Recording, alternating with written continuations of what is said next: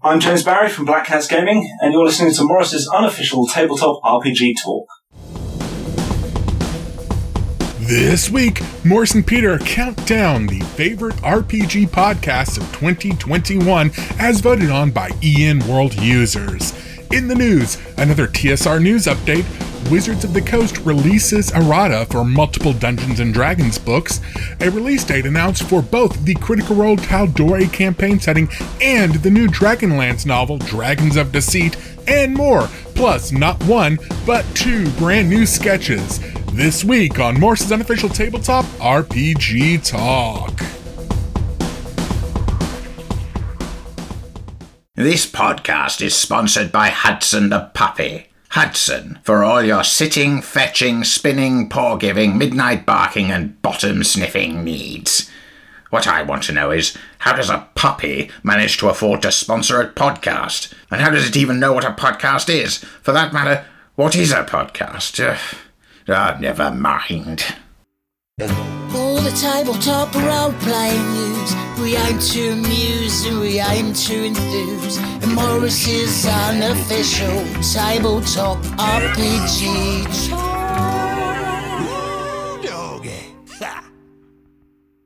Hello, ho, ho, ho, and a very merry welcome to Morris's unofficial tabletop RPG talk. I am Russ, aka Morris, or Morris, aka Russ. This is our last full episode of the year because it's nearly Christmas, and with me this week is... Peace Coffee from the Southampton Guild of Roleplayers, here in all my festive glory. Do you remember last week when I was slightly, shall we say, off-peak? What, when you had COVID? Or look at me like, I had a mild COVID. Yeah, you did a COVID. I did a COVID. I no longer have a COVID. But you got better. I feel fine. Good. I'm on my last day of isolation. It ends at midnight tonight. Yeah. At which point I will be free, finally, after I think it's 13 days it worked out to in total. Oof, right. 13 days where basically I've been locked in the bedroom. Yes. I haven't seen anybody. Single person, right. Including yes. Sharon, who lives here with me. Yes. I've seen Hudson. Yes. Which I'm not actually sure you're supposed to do that either, but I think you can see your dog. But yeah. Yeah. I've seen Hudson, but basically that's literally the only living thing I've seen in the last sort of 13 days. So essentially you've seen one less person than you normally would over the last 13 days. Yes. Yeah, basically. No, I'm sorry, that's me. But I have watched an awful lot of Sopranos just to make up for it. Nice. I'm now halfway through season 4. Excellent. So, there we go. Anyway, that's me. I'm better. I'm back. I'm alive. Briefly. Yes. And ready to rock and roll, as they say. Are you ready, more pertinently, to do the very best tabletop RPG news podcast coming out of Southampton? Wow, it's it's not one. It's like spoiler alert. It's not one of the top 10. What? podcast this year. Oh no! Who could have predicted such a turn of events? I will do some RPG news, shall we? So, would you like to start with some TSR news, or would you like to start with some D&D news?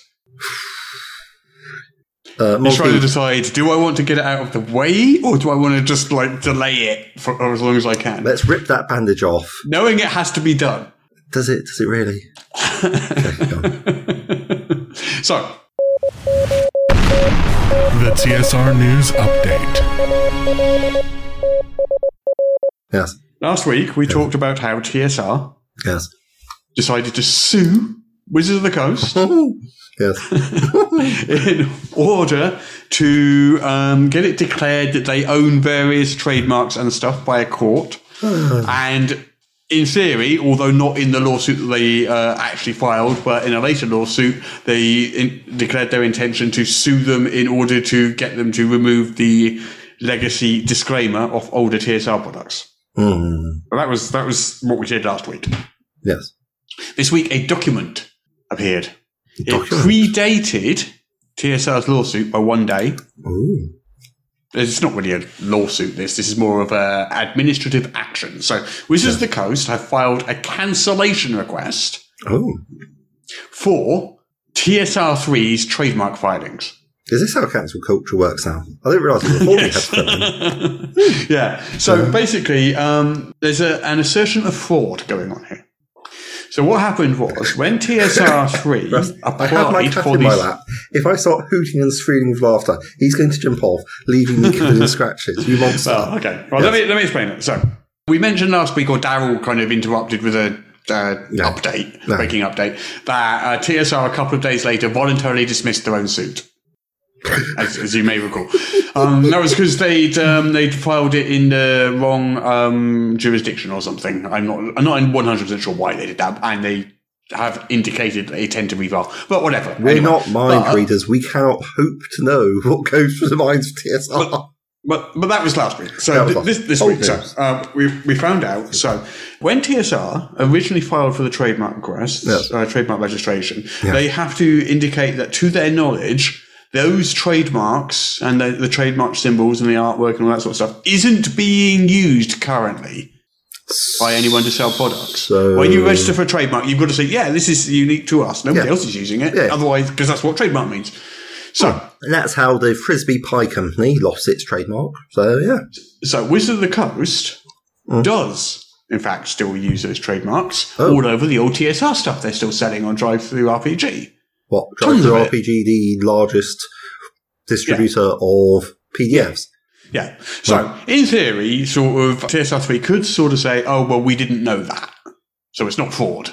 We haven't fraudulently declared that we're unaware of any usage of these trademarks. No one's accusing them of being criminals or grifters or frauds. Oh, yes, they are. Oh, okay. So, the problem is, when at the same time they are complaining about the legacy disclaimers on those very products using those trademarks, right.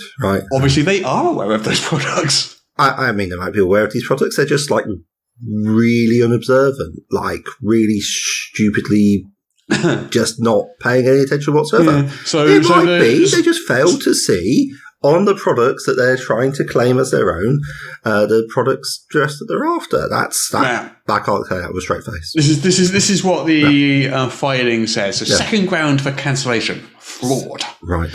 On information and belief, registrant has committed fraud on the United States Patent and Trademark Office. Ooh. Registrant obtained the registration with actual knowledge of the use of the TSR design mark with the services claimed by registrant.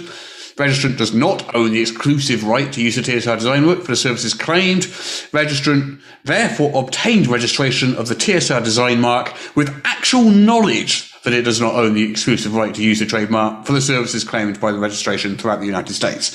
That's pretty... So basically, Wizard of the Coast is saying they lied to you. Yeah. They lied to the trademark office. Yes. Well, willful misrepresentation. Yes. Yeah. But as I understand it, for this particular form of fraud, it's not generally the sort of thing which gets people excited. I mean, they might end up with a little fine or something, but generally speaking, what will probably happen is the trademarks will get cancelled. Right. So it's not like... Or the trademark registration will get cancelled. Okay, yeah. So fraudulent application for a trademark, and it's like, well, you can't have your trademark anymore. And maybe you get a fine and maybe you won't, I don't know. Yeah, don't do that again. You're very naughty boys. Yeah. So, because this whole saga has been going on for so long, it's been going on for like 6 months now, and anyone who jumps in probably hasn't got a clue what's going on. And we can't recap it every time because it just takes too long, and it gets longer each time we recap it. So, I put together the full and glorious history of new TSR. TSR. I wrote an article with a timeline dated by month of everything that has happened, which you can find on EN World. Yes.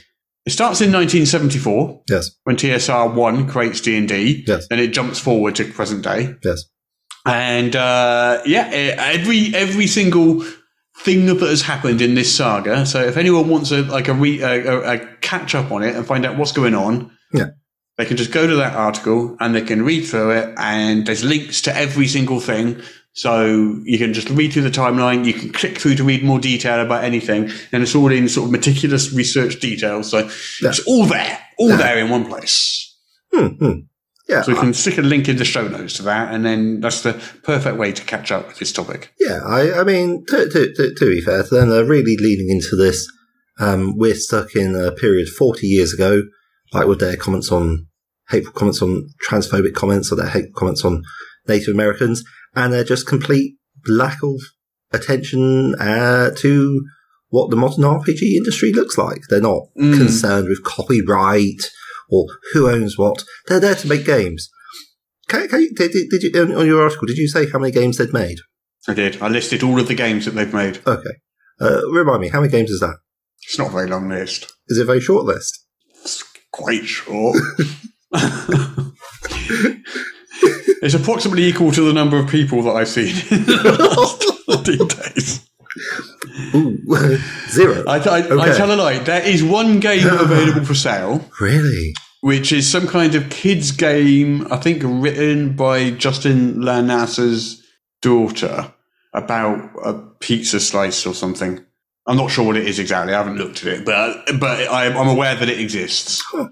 I guess talent skips a generation, eh? Yeah. Also, in other news, Justin Lanassa, who obviously is co-owner of TSR3, yes. On his personal website... I thought he split off and was doing his own brand. Like Stephen Deinhardt. Right. Sorry. Yeah. My bad. Yeah.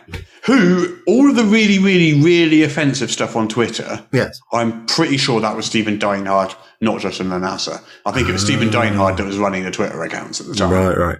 Justin, fairly sure that's Justin who it was. Lanassa's just his mate, sort of thing. Is that right? Justin Lanassa's with Ernie Gygax. Right, yeah.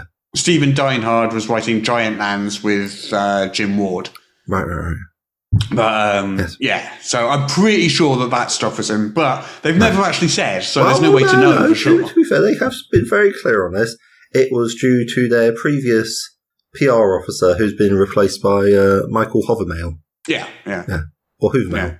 It's one of those. Hovermail, yeah.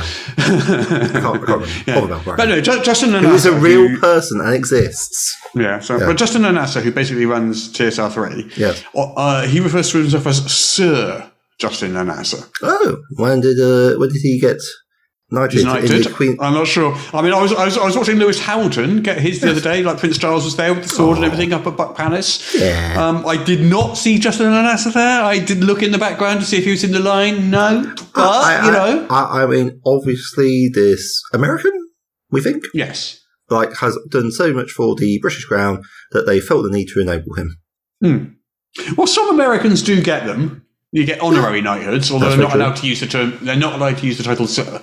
Really? Oh. Yeah. If you get an honorary knighthood, it's a civic award basically. Oh, okay. But you can't use the title Sir. Oh, I suppose that makes sense. I suspect that Justin Lanassa does not have one of these. What? I suspect. I mean, I cannot say for sure. Would you accuse this man of dishonesty? How could I do such a thing? I mean, there are other ways you can get a knighthood. Not a knighthood, a title. I mean, you can. I mean, obviously, you can call yourself what you want. He can call himself. Maybe that's his new first name, Sir. Yeah. No. Or, there's like smaller religious organisations that sometimes give out sort of titles and things like that. It might be something like that. There's his local LARP society. They're always big on giving out titles, yeah. Yeah, could be anything. I personally... Or maybe his first name really is Sir. Yeah, absolutely. I personally would not go around styling myself as Sir following an ennoblement from my local LARP society. But that's just me. It's like the thing is, the way I see it, what he likes. It's fine. I mean, people can call themselves what they like. Yes, but a knighthood, in particular, is a civic award. Yes, generally awarded for services to charity, services to the arts, or military service. Right. Or or science or something like that. Yeah. I mean, it's a civic award. It's like, I think, like in America, they have like a president medal or something, or something is their equivalent. Yeah. I don't know what they have exactly. But the point is, if you claim to have one when you haven't got one, I kind of feel that's like claiming to be a doctor. You haven't earned that either, or you haven't earned. But I guess you can call yourself doctor something if you want. I mean, it is possible. It's not like he's. I mean, maybe it's a Dr. Justin Lanassa. Hello, your editor Daryl here. If Justin Lanassa is going to call himself Sir Justin Lanassa, I shall henceforth be known as Reverend Dr. Lord Daryl, as those are all totally legitimate, real, legal titles that I have, according to the websites I bought them off of for $19.95 plus tax with additional fee for framing. I should note that I am not claiming to be a medical doctor. My PhD is actually in metaphysics. That's right. Let's jump on some D&D news, shall we? Some actual news. Some Dungeons and Dragons news. Oh, yeah. So, some errata came out. Yes. for lots of books. Oh. Curse of Strahd, DMG, Player's Handbook, Storm King's Thunder, Sword Coast Adventurer's Guide, Yawning Portal, Tasha's, Tomb of Annihilation, Volos, like lots of books. Wow, that's a lot of books. Is a lot of books. What is the mistake that they have made that they feel the need to errata? Well, it's not that. This is a retconning type errata. I mean, there are some basic errata bits, but the biggest changes involved here are twofold. So one is alignment. Yes. Which they are removing from all race entries. Okay. So any race entry which sort of said these were typically X, typically evil, typically chaotic or whatever, that's just been removed. Okay.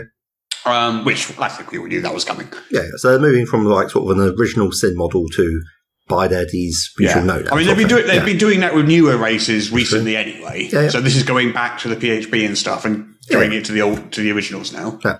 So what I'm hearing is you're telling me that if I was to run a setting, I could not have orcs be innately evil.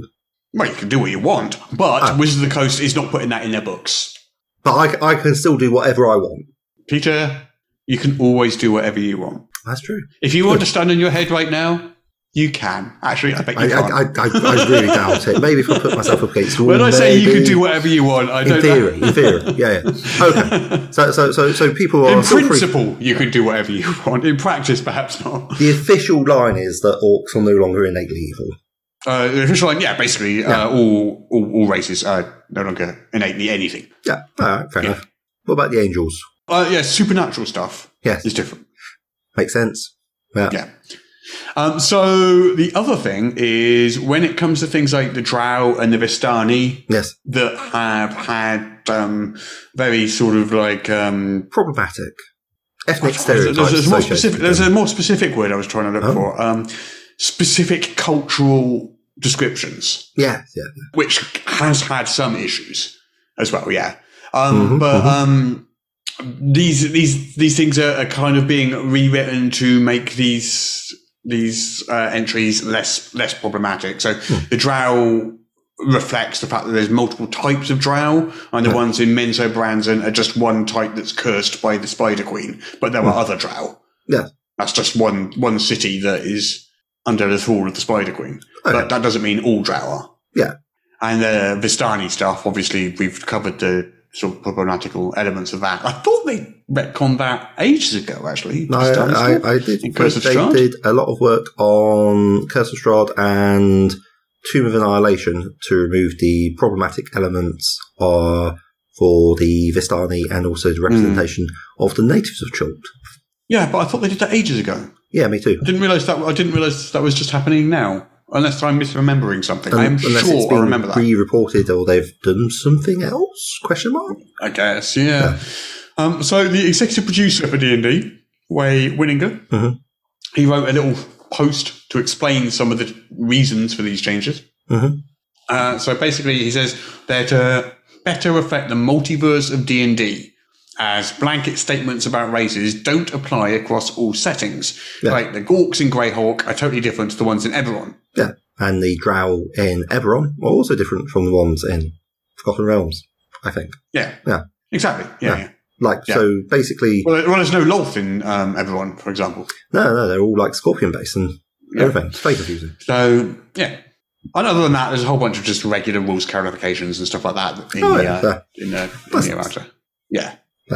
Right, Tal'Dorei Reborn. Tal'Dorei Reborn. More D&Ds. Tell me more. So that is the critical role setting. Yep. So there's two halves to the critical role setting. There's Tal'Dorei and there's Wildemount. Yep. Wildemount has been published by Wizards of the Coast. Yep. With an Explorer's Guide. Yeah. Tal'Dorei was published a few years ago by Green Ronin. Right. And is now being reborn with a new version. Yes, I think we covered that on the podcast a couple of months ago. Yeah. So basically, they've announced the release date. Oh. It is coming out on January the 18th. Nice. 2022. Goodness. Yeah. Tempest Fusion. So you'll find it first at Critical Role shops in the US, UK, Canada, and Australia. I didn't know there were Critical Role shops. Okay. And Darrington Press Guild stores. Followed soon after at friendly local gaming stores. And there's also going to be a deluxe treatment from Beadle and Grimm's coming out on January the 30th. Oh, nice. Yeah, that is quite exciting. What else do we have? We've got the ongoing unhappiness about Kickstarter and their bizarre decisions. Okay, well, you explain that, because I cannot, because I do not understand it. Yeah. And I literally just asked people on Twitter to understand it, and they started explaining it to me, and I still don't understand it! Okay.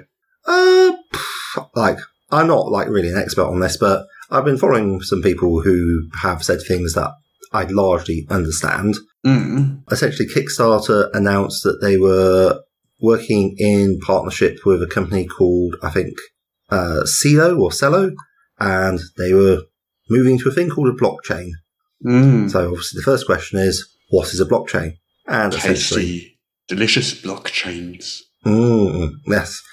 Essentially, it's a method of keeping a database over a variety of computers and making it quite hard computationally for anyone to make changes to the data. Currently, there already exist much cheaper methods, but this is a very, very, very, very, very secure one. Sort of like bank vault level safety of things. So it's like, okay, I guess that is a thing you can do. The problem that a lot of people have is obviously there is a lot of problems with this being quite an energy intensive thing. But often the reason you'd want to do that is to launch a cryptocurrency, which, as I believe I mentioned before, I have struggled to find a legitimate use for in any examples. Okay. So, yeah, that's the thing. But yeah, like energy intensive, potentially environmentally damaging blockchains. But like, that's as may be. It's like this is probably quite bad. But Kickstarter's response has been quite wild. They've asked people to send their complaints to an email address, which is a social media tactic to say, your complaints in public are making me look bad, so I would like you to send it to this email address instead to make this problem go away. And yeah, that's a thing you can do. And all their claims about working with a carbon negative company rely pretty much exclusively on said company working towards carbon offsets and carbon sequestration. Carbon sequestration, for those who are not aware, is essentially you try and get the carbon directly out of the atmosphere and bury it somewhere where it can never come back to haunt us, which is an untried technology, to put it mildly. So claiming that you're carbon neutral using this technology is we're not talking TSWA levels of untruthfulness, but it's like not what I'd say is a guaranteed thing. So it's got a certain greenwashing look, which is greenwashing being where you attempt to make your company look green without actually, changing any of the underlying harmful practices which are making it polluting. So it's just like a really baffling thing for a company which relies on publicity and people liking it to annoy so many people and then to just be quiet and not try and get ahead of the story and make posts that all spin and no substance. I see. Yeah, so that again leads to worries that it is an attempt to move to making a cryptocurrency, which has said is much, much more environmentally damaging than one would hope, because it's really hard to understand what they're doing. They're not really explaining themselves very well. Maybe they'll do that at some point, but currently they've suffered an immense reputational hit, and it's a lot of creators are just like, well, this looks really unethical, I don't want to be associated with it. But that is a problem that there's not a lot of places to go with, so yeah. Okay. That's where we are. I still don't understand it, but hey. Okay. People are upset because Kickstarter are doing something bad. Okay. And just because you don't understand doesn't mean that it's less bad. How about that? Is that all right? Yeah. Excellent. I believe you that it's bad. I just don't understand why it's bad. But no problem. Bad for the environment. I am clearly far too... I used to think I was IT literate, but clearly I'm no longer IT literate because I don't know what a blockchain is, a cryptocurrency is, or an NFT is. NFTs, I definitely don't know what they are. Don't explain it. Don't explain it. No. I saw that look on your face where you're about to start explaining NFTs to me. Don't do that. And neither will I sell you shares in the South Sea Bubble or tulips. All right, then. Okay. How we get on with it? Demi-Plane. Demi-Plane.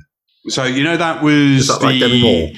That is Demi Moore's latest RPG offering, Demi-Plane. No, I was about to say I was going to say it was someone related to Demi Moore, but they've got the same first name, not last name. The joke doesn't work, Peter. My joke doesn't work. So I'm not going to make that joke. That has never stopped you in literally any of your sketches. No, they're great sketches. You were saying Demiplane. So Demiplane. Nothing to do with Demi Moore. Demiplane is the new non-D&D D&D Beyond. Where one of the D&D Beyond co-founders is one of the lead developers on it. Yes. And they announced a while back they were doing a platform for Pathfinder 2nd Edition. Yes. Then they announced they were doing one for World of Darkness. Nice. And as of this week, they've announced they were also doing one for Free League. And all of Free League's assortment of games. That's quite a lot of the indie creators. They say anything about Chaosium? They have not said anything about Chaosium, but I would not be surprised if they do fairly soon. So I'm thinking about who are the big people that they would try and, because they can't do Cortex or anything like that because that is owned by Fandom, which owns D&D Beyond. Yes. So presumably Fandom are going to do a D&D Beyond, and we've covered their rabid licensing agreement. Yeah. So I would expect possibly Chaosium. Maybe 2D20 Modiphius? Yeah. I'm trying to think who else they might... Ian Publishing? Well, I haven't They can pick up your free cheerful engine. Yeah. I suspect not. Yeah. Chaosium and 2D20 would be my two my guesses. Yeah. So I guess they've got they've got Pathfinder, so maybe you've got like a more... so maybe you've got a D20 shaped hole still. Yeah, well, I mean, if they wanted a D&D replacement. Yes, yeah. The superior model, some might argue. Mostly me. apart from one guy who hates us so much. Oh, the review bombing chap. Yes. Goodness. He's awful, isn't he? Yeah. So, Demiplane is going to be making Free League platform on electronic items, not all electronic items, obviously not on the toaster and not on your kettle or your microwave. I feel that sentence got away from you there, didn't it, Russ? Yes, it did. Okay, so Free League... It's one of those sentences I started and realised I had no idea how I was going to end it. So Free League are going to work with Demiplane to bring what? Like character creation to an electronic... Yeah. Character basically D&D Beyond. Yeah. As far as I can make out. It's D&D Beyond, but it's not. It's for other... Okay, so character creation. Yeah, okay, that sounds really good. I mean, there's some pictures. It looks pretty. It looks good. Yeah, I know there's like some apps for Pathfinder, which I could use on my Android. Did you have access to it on your iPhone? For no, it's Android only. Right, yeah. Okay, so I was not able to access it. But hopefully this will be more cross-platform to enable more people to use it, yes. I would hope so, yeah. So, Dragonlance. Oh, what? I didn't even see that. So the new Dragonlance novels. Yes. I think we already knew that the release date was August the 9th, but it's now been apparently officially announced. Why did we know that already? There was a placeholder page on Amazon or something, I think. Yeah. Okay. So, anyway, but the cover of Dragons of Deceit, the first novel in the new Dragonlance trilogy, is up. Oh, exciting. It is exciting. Late breaking news. Let's see this cover. So we got a river, and on the riverbank, there is, overlooking the river, a dragon, and standing next to the dragon are three figures, one of which looks like... What colour is the dragon, Russ? Sorry? What colour is the dragon? Brown? Oh, it's the rare brown dragon. I don't know. What colour is the dragon? So maybe bronze, possibly. Is it bronze? Yeah. I'm not sure. Maybe. We don't know. Okay. Brown dragon. Get out of here. But we got a Kenda, I don't know what his breath weapon is. Yeah, I don't want to know. We got a Kenda, a dwarf, and a human woman on the cover there. I don't know who they are, and that might be Tasselhoff, or it looks depending on the timeline, it looks too young to be Tasselhoff. Well, I think Taz is in the description of the book, as I recall. Yeah, he is. Yeah, that's true. That is true. So it's probably like the heroine plus Taz plus random A&Ever. Yeah. Anyway, cool. There we go. I'm definitely going to be buying that. Yeah, boy. Woo. Oh, yeah. Jumping straight back into it. Been a long time. Yeah. Let's have a look what's on Kickstarter at the moment then. So, this looks quite interesting. The Vaesen RPG, Mythic Britain and Ireland from Free League. It's quite interesting. It's for their Year Zero engine. The Vaesen RPG, I think, is originally is kind of like a Scandinavian setting, but it looks like they're expanding beyond those lands now. So they're covering Mythic Britain and Ireland. So it deals with London and also the rest of the British Isles. I think it's kind of like Victorian London, but the other bits of the British Isles depend on where the sort of prevailing myths are. Okay. I think. That looks kind of interesting. It's doing very well. It's done like 300 grand on Kickstarter so far. Nice. How far into the campaign is it? So we've got 5 days left to go. Oh, okay. So what's that? Yeah, it's about £400,000 or just under... that doesn't say what it is in dollars, but that's going to be like $450,000-ish. Yeah. So it's going to do over $500,000. Yeah, that's pretty respectable. Yeah, it looks pretty good. I might actually back this one. It's got a lovely, great big poster map of Mythic Britain and Ireland as well, and I'm a sucker for maps. Good map is hard to find. I do like a good map. Yeah, map by Francesca Berold. Ooh, okay. Yeah. So what we got? We got information about the British Society, its founders and headquarters, a gazetteer over the sprawling city of London, a guide to the mythology of Mythic Britain and Ireland with a score of mythological locations across the islands, a chapter detailing a number of mythical beings, and some adventures. Nice. Yeah. That's pretty good. A moment of horror, humour, high tension, and high drama. Yeah, that does look quite nice. Year Zero engine. Yeah, so that's Alien Tales from Loop from the Lands. The art's not too bad. It's sort of, got sort of that mid-turn century look to it. Sort of vaguely washed out. Sort of like adjacent to Art Deco, maybe more arts and crafts, perhaps. Oh, that's a lovely map. Yes. The map's lovely, yeah. Nice, good map. So also we have, from Scoundrel Game Labs, we have Fey Encounters for 5e. 60 random encounters for the Fable. That's a lot of encounters. Basically does what it says on the tin. Yeah. $15 for the PDF, 6 days to go, it's funded. Solid, like it. Yeah, solid. We got a deck of wild shapes. Oh, yes. This is from Arcane Goods. So if you're a fan of being a 5e druid, and you need a quick reference. Yes. Where's it's like spell cards? Oh, yeah, but they're animals. Yeah, so it's like animal shapes has spell cards. What's it? 86 beast cards. Yeah, so we got 86 beast cards, and we got 83 in an expansion deck as well. Really? So 160 odd. I mean, Russ, I know for a fact that you're like intimately acquainted with exactly how many entries there are in the monster manuals of various games. I haven't gotten to the animals yet, fortunately. So just for a bit of background, so people listening. So during my isolation, I have been on the Level Up Advanced 5th Edition tool site. I have been entering the monster stat box. Yes, there's a lot of them. It's a big old data entry job.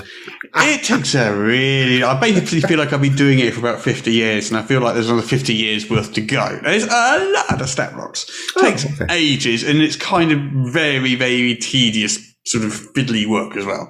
Yes, as you have described data entry. Yes. Yeah. So I've gotten as far as halfway through the M's now. Woo. The D's on their own took bloody ages because there was demons, and there was devils, and there was dragons, and there was dinosaurs, and all of those had tons and tons of subsections. Nice. And G was bad because that had giants, and it had genies, and it had lots of goblins, and it had other things. Ghouls, ghasts. Guardians are named for golems. So G was bad. Anyway, I'm halfway through the M's now. Yes. But as you've just reminded me, once I get to the end of that, I still have all of the animals. Yes. And all of the NPCs, which is probably about as many stat blocks as I've done so far.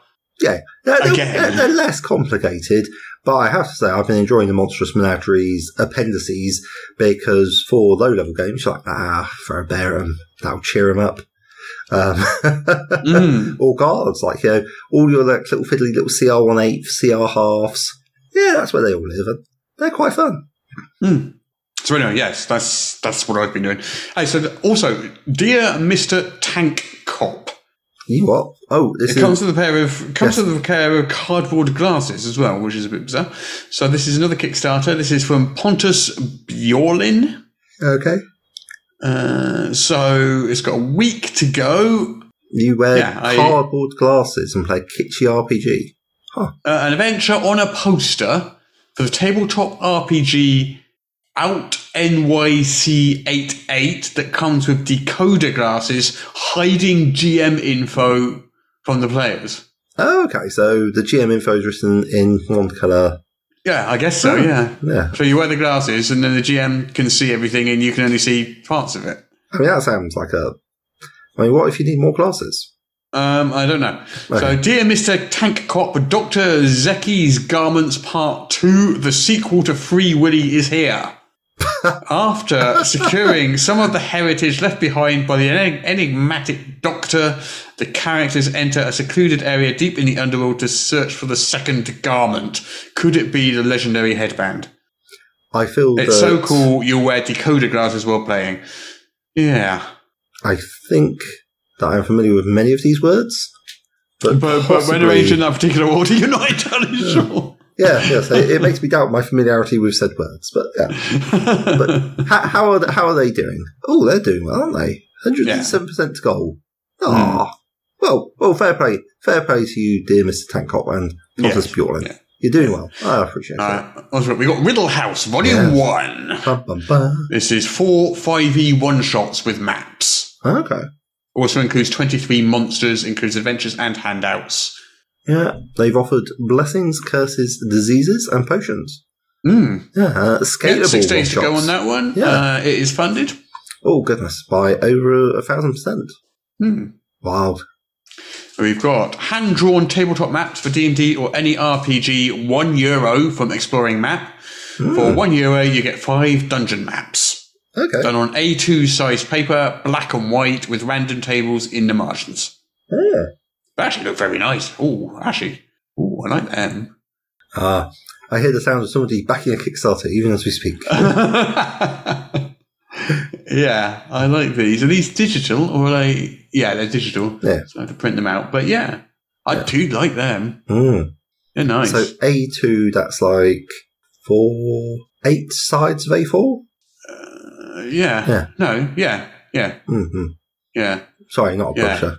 Yeah. They look very nice. They've got that lovely hatching style as well. Yeah. Okay, and that's the Kickstarters. Yeah, that's pretty jolly.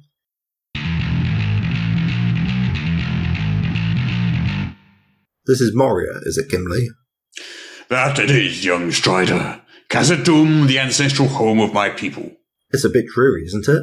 Dreary? Yes, it could use a little colour and maybe a few less arrow-ridden corpses. Yes, but Balin didn't mention the arrow-ridden corpses in last year's Christmas card. Close, are you? Closer than kin, my friend. After they reclaimed Erebor, the Lonely Mountain, the Dwarven Elders cleared out these ancient hallways of orcs and goblins and restarted the mines. Right. Legend tells us that in the Third Age, Durin disturbed a mighty Balrog, which drove us towards Moria. It was a dark time. A Balrog, you say? Yes, an evil creature of fire and shadow. And you didn't think to mention this before we came in here? Well, it was a long time ago. Now Balin rules Moria. Does he now? Indeed. We returned to claim our lands. But he didn't tell you the password. What do you mean? All that nonsense at the gate. Speak, friend, then enter. Balin didn't just tell you the password? I suppose it must have just slipped his mind.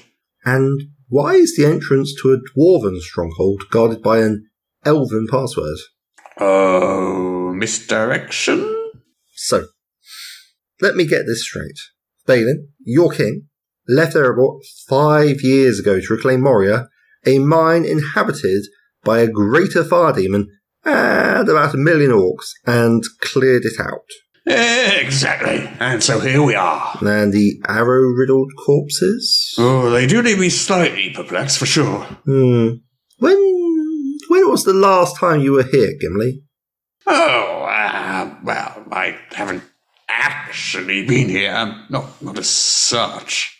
I see. So, Balin never invited you here to Moria.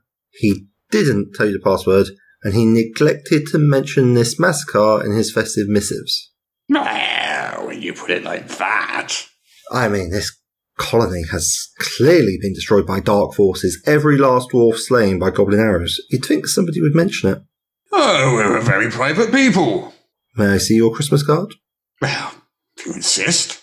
Wishing you well at this wonderful time of year. Please enjoy the included mince pies. P.S. Under siege by forces dark and foul. Love, Balin. Oh, I assumed he's referring to the dwarf spirits. And not the terrible Balrog and goblin army that Moria is famous for. Well, now that you mention it, I mean, I suppose that does sound more likely. So you could have sent help. Well, I was in Rivendell with the elves. He even changed the password to an elven word. Speak, friend, then enter. In Elvish. How much clearer could he have been? You're saying he wanted me to return with the elves at my back? It's all my fault. I could have saved Moria. You should be ashamed of yourself.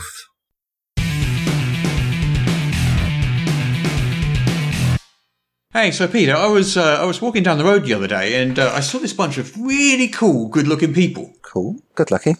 That could only be our patrons. Yep, man, I have never seen such a well-informed, debonair bunch in all my life. Yeah, right, why is that? I don't know, you tell me. Well, if I was forced to speculate, I guess it's because they listen to our top secret, super exclusive bonus episode every week. Bonus episode? What? Yeah. Each week, our patrons get an extra half hour or even more of extra content that nobody else gets to hear. Oh, wow! That's amazing! Where can they find this? Oh, it's pretty simple. You just head over to patreon.com/Morris and pledge a monthly donation. Anything from $1 to whatever you think we're worth. I did a scientific calculation once, just to see how much we're worth. Oh, yeah? How much? You probably don't want to know. Probably for the best. Anyway, if you enjoy our podcast, please head on over to patreon.com/Morris and, just pledge a little. That's patreon.com/Morris, and thank you so much for your support. We couldn't do this without you. I reckon we could. Shh.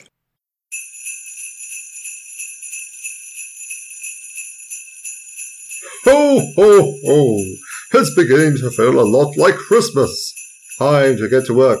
What say you, my little elf? No. What do you mean, no? I regret to inform you, Santa, that we elves are on strike. On strike? You can't be on strike at Christmas. We'll make all the presents for the children. Indeed, Santa, that's largely the point. But why? It's the weather, you see. The weather? Yes, the weather. We're tired of working in the freezing cold. We demand that you move our workshop from the North Pole. But the North Pole is Santa's ancestral home and the source of Christmas magic. Is it, though? Well, of course it is. All the songs and stories say so. Well, putting aside the issue of an arbitrary geographical zone being the source of Christmas magic, it's still friggin' cold, and we want to move. Move? Where to? Hawaii. Hawaii?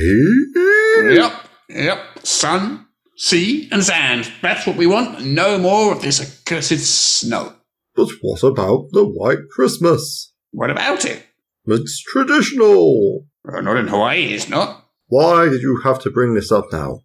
Couldn't you have mentioned it in the summer rather than leave it till the last minute?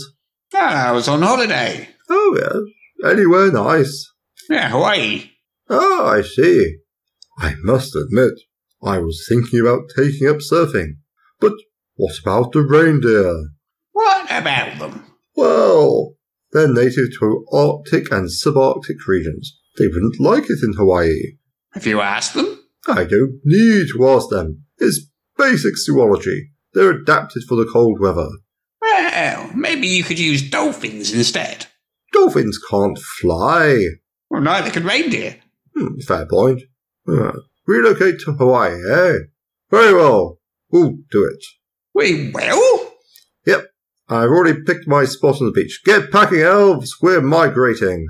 That's fantastic news. I'm so happy. No more shivering away in the Arctic North. No more being eaten alive by polar bears. No more eternal nights. Life is going to be so much better from now on.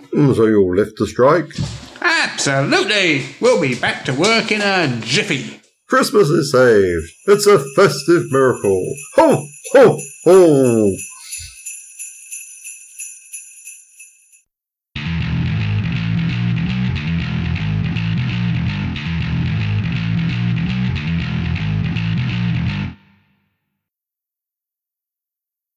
Right then. Right. Favourite tabletop RPG podcasts of 2021. Nice. So, we have 2 categories. Right. We did a big poll. We got thousands of votes. Mm-hmm. We have got 2 categories. We have talk and we have actual play. Now, this is interesting. Normally, the actual play votes are like 3 or 4 times as many as the talk votes. True. It's usually a much, much more popular category. Yeah. This year, it was all about the talk podcasts. No. Lots more votes for the talk podcasts. And lots more talk podcasts nominated than usual. Right. So I don't know why, but yeah, talk podcasts were a lot more popular this year. Are we still talking about the same sort of scale of voting? Oh, well, there were more, same sort of scale, but balance, it was more talk than really actual play. More talk. Okay. For the first time, and we're doing this a few years now. And it's usually, been overwhelming in the actual play. Yeah. Wow. Anyway, should we do actual play first or should we do talk first? Whichever you prefer. Well, talk is first on the list here, so let's do talk. Okay. Countdown from 10. Do you want to alternate them? Yeah, sure. Shall I start us off? Yeah, sure. Number 10 then. Okay. Coming in at number 10. Recommended has an exploration of the world of tabletop role-playing games, new and old, familiar and strange.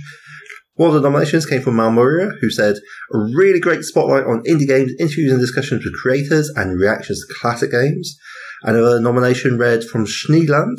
Despite the name, they talk about RPGs old and new, and contrary to many other podcasts, manage to be both brief.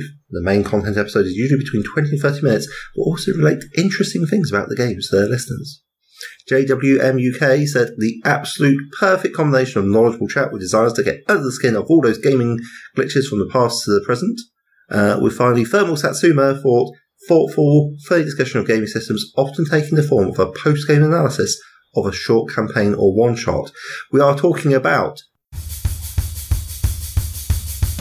This is the Vintage RPG Podcast, your source for the best in classic and contemporary RPGs. With your hosts, Hambone and Stu.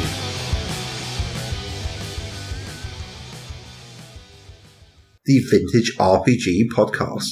Woohoo! Congratulations! Vintage RPG Podcast in at number 10 in the talk category. Bravo. So number 9 is one new to me.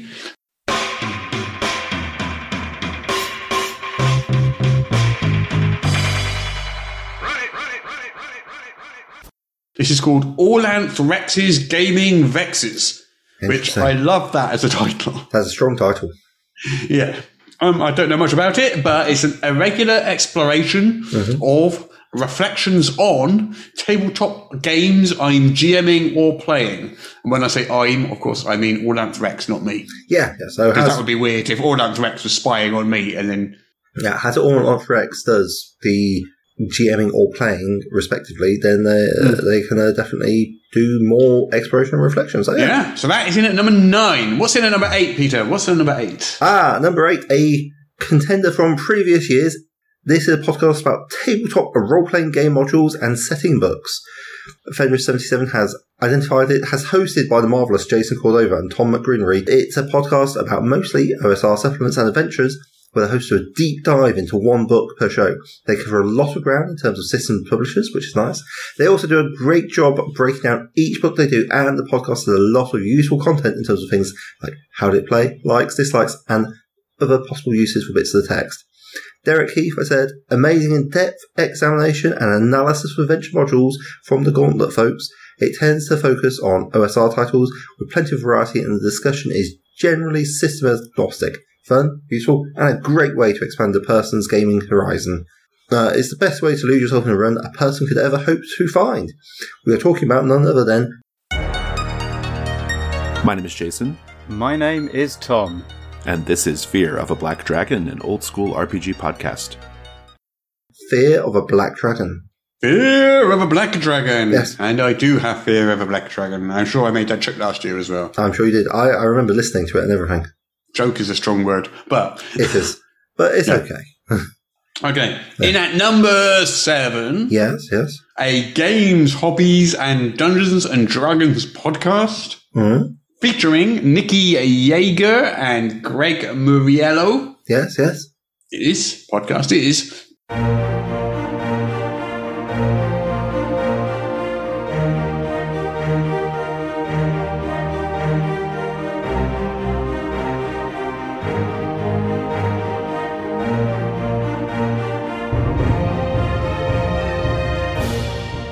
Beholder to No One. Oof.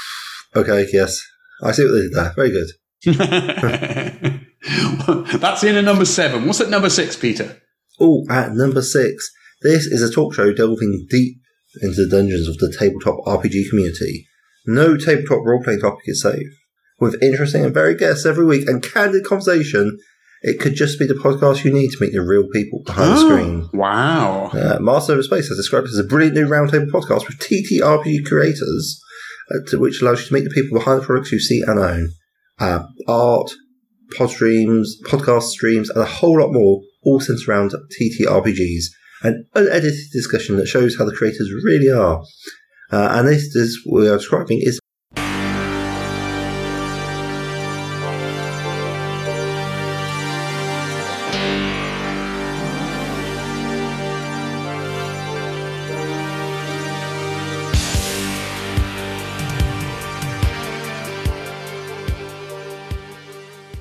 Macca Unchapped.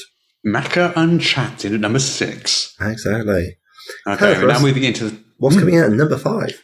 Oh yeah, into the top 5 now. I it's know. getting exciting now. I am excited. Let's do it. What forgot? Okay, so in at number 5, we have got a podcast which is focused on meta discussions involving tabletop RPGs, discussing everything from how to start a game to ending a story, the interesting aspects of combat, how to use music, and other stuff. They also discuss ways of handling, their ways of handling things, so you can find that your own by evaluating their ways. Nice. Somehow struggled through that sentence, but I made it to the end eventually. I think I get what you're saying. Like showcasing how you do such things so you can try it for yourself.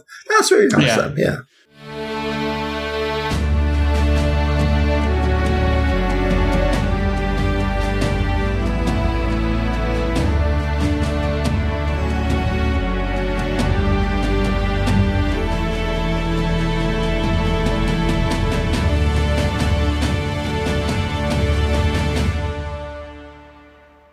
So Macca the DM said, it's a really informative pair with great guests. Very interesting to listen to. I wonder if they're related to Macca Unchapped.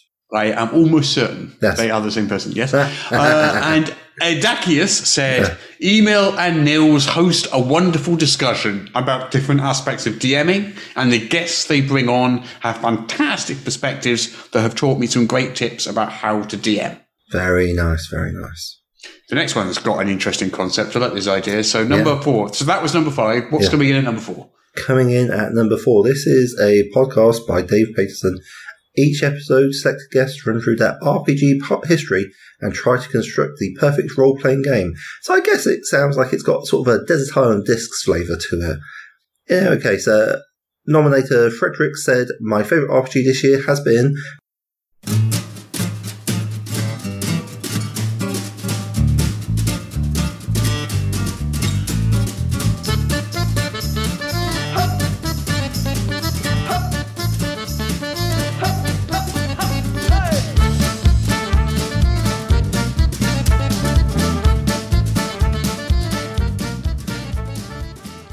Frankenstein's RPG podcast for sheer audacious brilliance. So a podcast all about taking different RPGs. Parts of other RPGs and mashing them together into your own new RPG. I mean, that's in a Frankenstein-like manner. I know, right? That's what everyone does, but it's like, it's rude to come out and say it. Hey, Russ, I have a question. Yes. What's coming in at number 3? Number 3? Yes. Number 3. Yes. You want to know what's in number 3? I do, that's why I asked. As we enter the top 3. We are entering the top 3. Yeah. So this is a podcast by a pair of authors and game designers, and they talk about hobby gaming, history, occultism, chrono travel. That's time travel, I guess. Yes. Food, cinema, narrative, art, politics, food, maps, Cthulhu, and in fact any matter subject to jocular yet penetrating erudition. Penetrating erudition. That's certainly a sentence that you could say.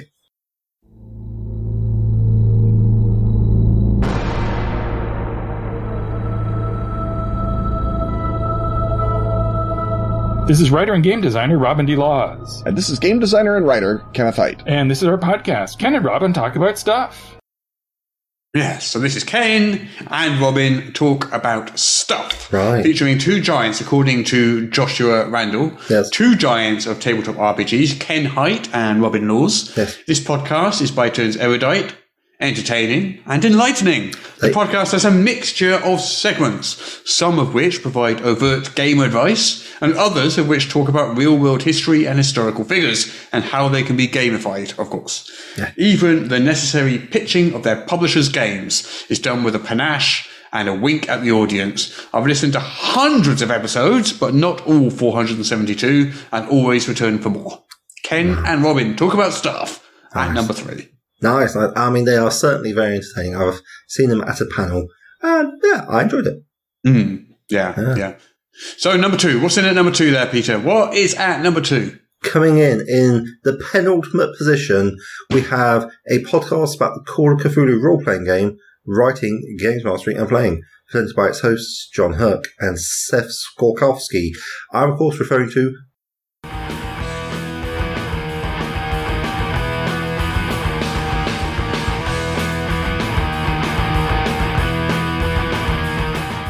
Modern Mythos.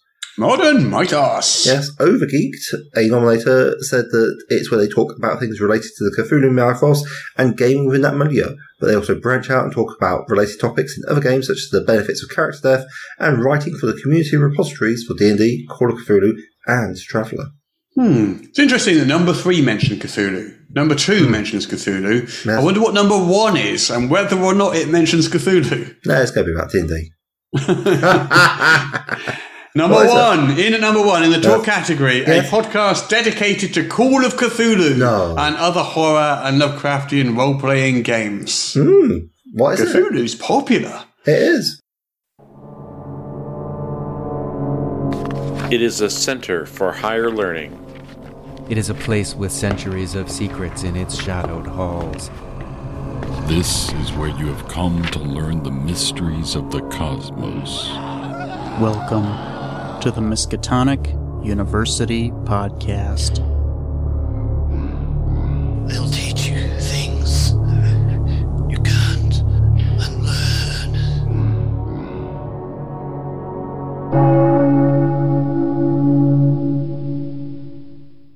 Miskatonic University Podcast. Undead Domain says, I nominate the Miskatonic University Podcast because they are an amazing group of hosts that talk all things horror RPGs with a focus on Call of Cthulhu. They recently had a host change, and the caliber of content has been phenomenal, with interviews being interspersed between main topics and riffing. Nice. So congratulations to the Miskatonic University Podcast, which enters the Hall of Fame. Exciting stuff.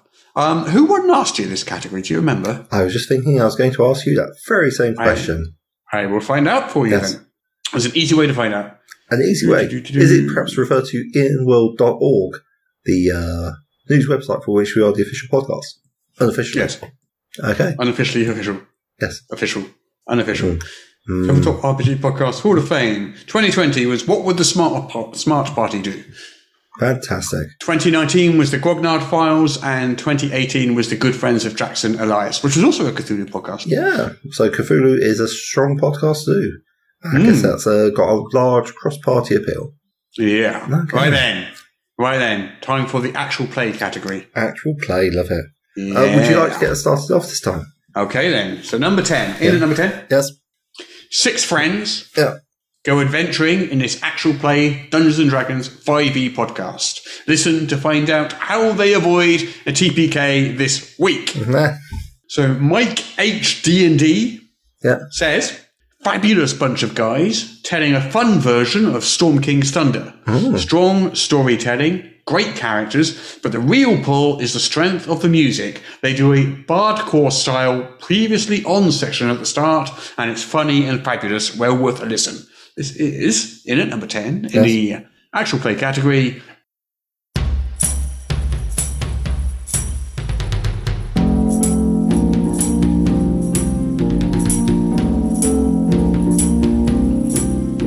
We spent many days with our host as we traveled up high. Dice and Desire. Oh, nice. Yes. So, in at number 9. Yes. Who's at number 9 now? Well, as recommended by Nate from Dice and Desire, which I thought was a marvellous piece of irony, and I thought very big of Nate to do so. This podcast has been recommended for having a very old school feel about them. So if Nate from Dice and Desire hadn't nominated them, then Dice and Desire would be in at number 9. I think Nate from Dice and Desire had the nicest things to say about them, but we don't know that, Russ. It wasn't like it was one vote, was it? No, true. I don't actually know, but probably not, no. But anyway. It's a very old school podcast combined with classic UK humour. Nate's a big fan, and they need more than their current 8 readers. Readers? Okay. This is Dungeons & Dragons actual play podcast, where ancient Brits play D&D 5e as they lurch headlong through the classic Paizo Age of Worms adventure path. It is...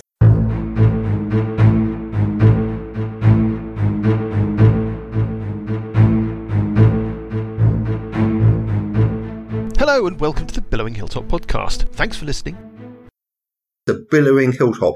Join us at our table for a mix of adventure, laughs, and hapless incompetence. But mostly hapless incompetence. Billowing Hilltop. Yes. It doesn't say whether these are actually ancient Brits who have been somehow revived and been taught to play D&D, or whether I they're just can't old. think of any other possible explanation for that phrase, so that is exactly what that must be. Certainly, big shout going out to all our listeners who are listening in Pictish. Good for you. It's important to learn foreign languages. Would you like to know what's at number 8? I would love to learn what's at number 8. Yeah. Because according to Ligby, or is it Ligby? I'm not sure which, the cast dynamic in and out of character is sincere and sincerely funny, and the GM's world building is spectacular in the podcast at number 8. Oh, yes. Yeah. In fact, it's a comedy D&D 5th edition podcast. Really? With a detailed original setting, lots of stupid jokes, a mystery or two, and some fumbling attempts at heroism. Tell me more. What's this about? This podcast is, and has been in the top list before, I believe. I'll kidnap 1,000 children before I see this intro cut. That's the only part I'm going to leave in.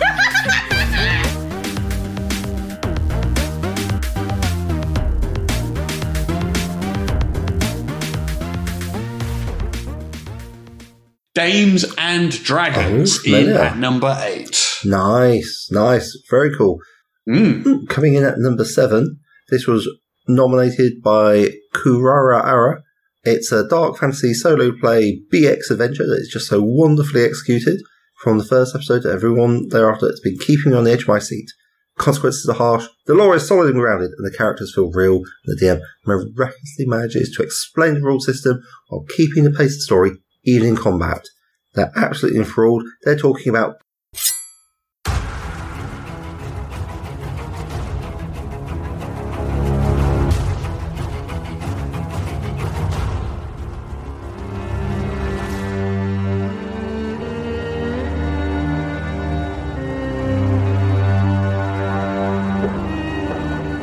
Welcome back to Tale of the Manticore. Tale of Manticore. Tale of the Manticore is a hybrid between a dark fantasy audio drama and a solo D&D RPG. The dice make all the important decisions, and as a writer, the job of the person recording it is to interpret them and tell their story. Part fiction, part game. It's a story where chaos rolls. Ooh, exciting. Yeah. So, in at number 6. Number 6, you say? Number 6 is an actual play podcast. Provides a level, according to Ryan F., provides a level of entertainment that keeps you on the edge of your driver's seat. As I listen while driving. Interesting. Don't sit on the edge of your seat while you're driving, please, Ryan F. That's dangerous. I'll make sure you wear a seatbelt. Staying in character and providing deep PC growth as the stories continue across multiple RPG systems, mainly in drama and horror. Also, Rancid Ryan, I don't know if that's the same person or a different person, says they stay in character. It's impossible that there be more than one person called Ryan in the world. Well, you best not tell that to Mr. Knock, unless you find yourself Laws of physics forbid it. They stay in character and run games almost completely in the horror category. They support multiple RPG systems and provide vivid story details and keep me on the edge of my driver's seat. Are you sure this isn't the same person?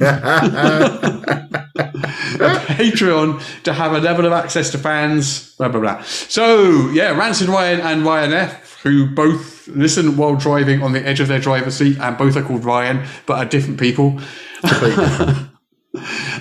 This podcast, we play tabletop role-playing games set in dark worlds and turn it into a podcast. Our current campaign is the Black Madonna for Cult Divinity Lost. Nice. Oh, I haven't heard about Cult for ages. Yeah.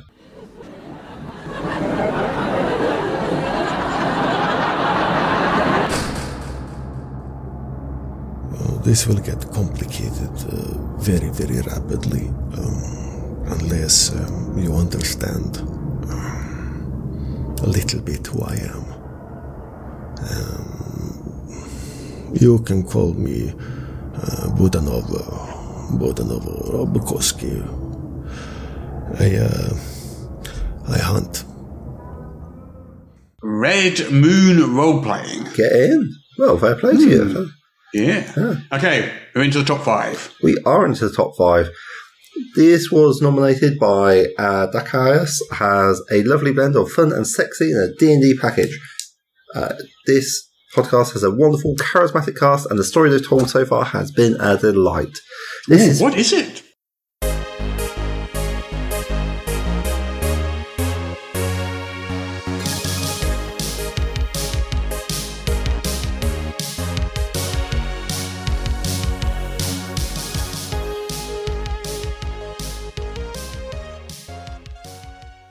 It's Roll for Romance, a sexy, silly podcast where romance meets Dungeons & Dragons. This 5th edition D&D real play podcast takes listeners on a fantastic adventure filled with magic, romance, and all the innuendos you could ever ask for. Hey, Russ. All the innuendos I could ever ask for. I know who said that? Oh, sorry, you were saying. Tell me, Russ. Yes. We're almost there. We're climbing the great peaks of the most popular podcasts that we have people voting for. Who is coming in at number 4? Well, this one is an actual play podcast, obviously, because it's the actual play category. That makes a lot of sense, yes. Covering Call of Cthulhu, Tales from the Loop, and others. Yeah. By Andy Goodman from Expedition to the Grizzly Peaks, and a rotating cast of gaming luminaries. Wow. At number 4 is... Yes.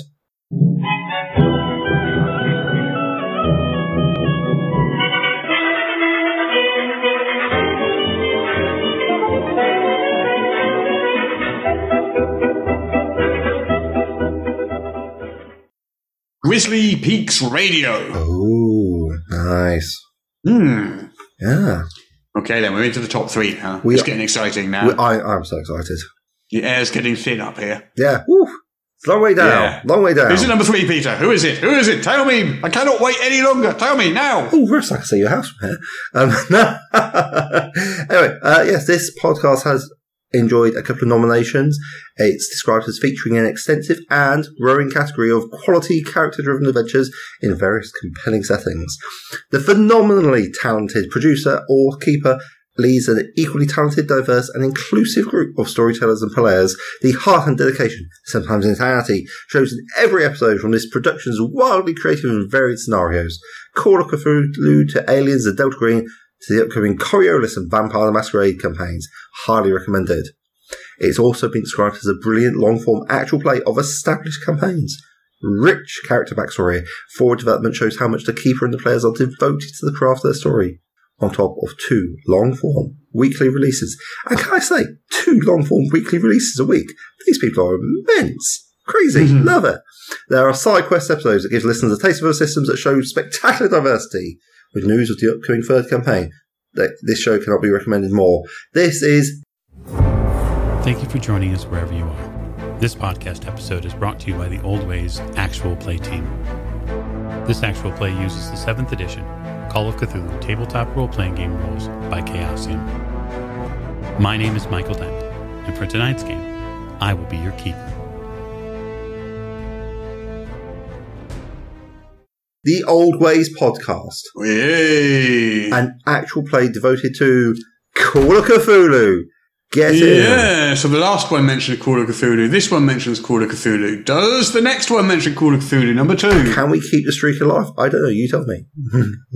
A Call of Cthulhu comedy horror podcast riding through the American Old West. Yeah. Saddle up as we turn femurs into mist and canteens into grenades. Tombstone meets the Thing meets the Adventure Zone. Nice. Doubtful Meat said, the production value is like warm honey in your ear hole. It's heartwarming and funny, but doesn't pull its punches with lingering, grim, cosmic undertones. It takes you and the posse down a truly dark path. The finale alone is a must-listen.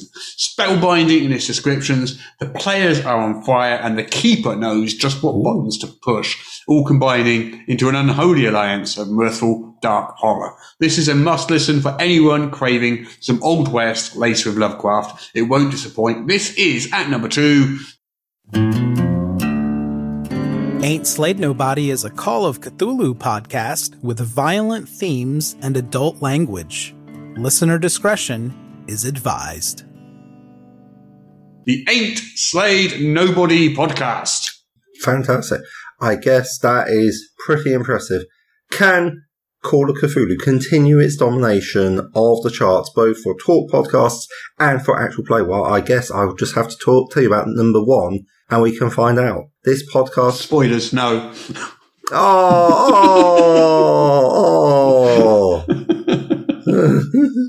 You're just the worst. This podcast came in 2nd place in 2019 and 3rd place in 2020 and must be nominated again. And this year, Crip81, you were correct to nominate it, for it is the year.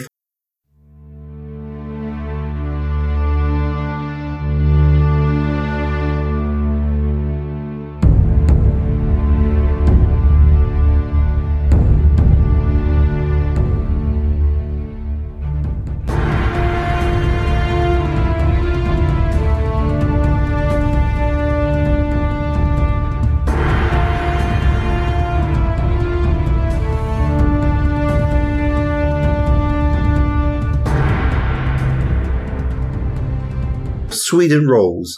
4 actors playing the best of Swedish RPGs, one of Sweden's most appreciated and experienced podcast GMs. They're always very entertaining, exciting, professional, mostly Swedish RPGs, but also some D&D, Forbidden Lands, Coriolis, Faison, and now with their Baldur's Gate campaign. So, bravo to Sweden's Rolls. Actual Play Top 10 Podcast of 2021 has recommended and voted for by the listeners of EN World. Well done. So that is Sweden Rolls and Miskatonic University podcast. Yeah.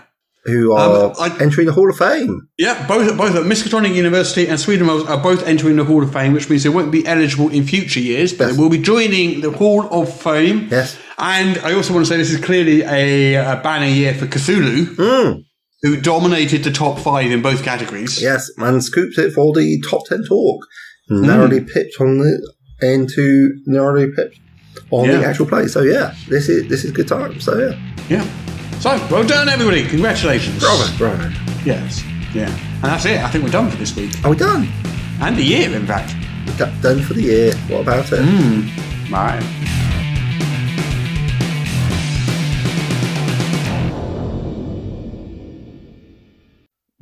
apparently I now have to read this to you. This is the official podcast of Morris's unofficial tabletop RPG news, which you can find at enworld.org. You can find show notes at morris.podbean.com or wherever you found the podcast. If you feel like they deserve it, you can support the show on Patreon. In return, you will receive exclusive bonus content. Just go to patreon.com/Morris. If you're interested in his babbling nonsense, you can follow at Morris on the Twitter. Send your emails to morrispodcast@gmail.com. Not all of your emails, just the ones you want us to see. That's it. I'm bored now. You can go away. Shoo, off you go. Goodbye. Get out of here. Well, I can do the singing again if you like. It's beginning to feel a lot like Christmas. Everywhere I go. That's perfect. That's so much better than the last time you did it. That's great. Yeah, I'm sure.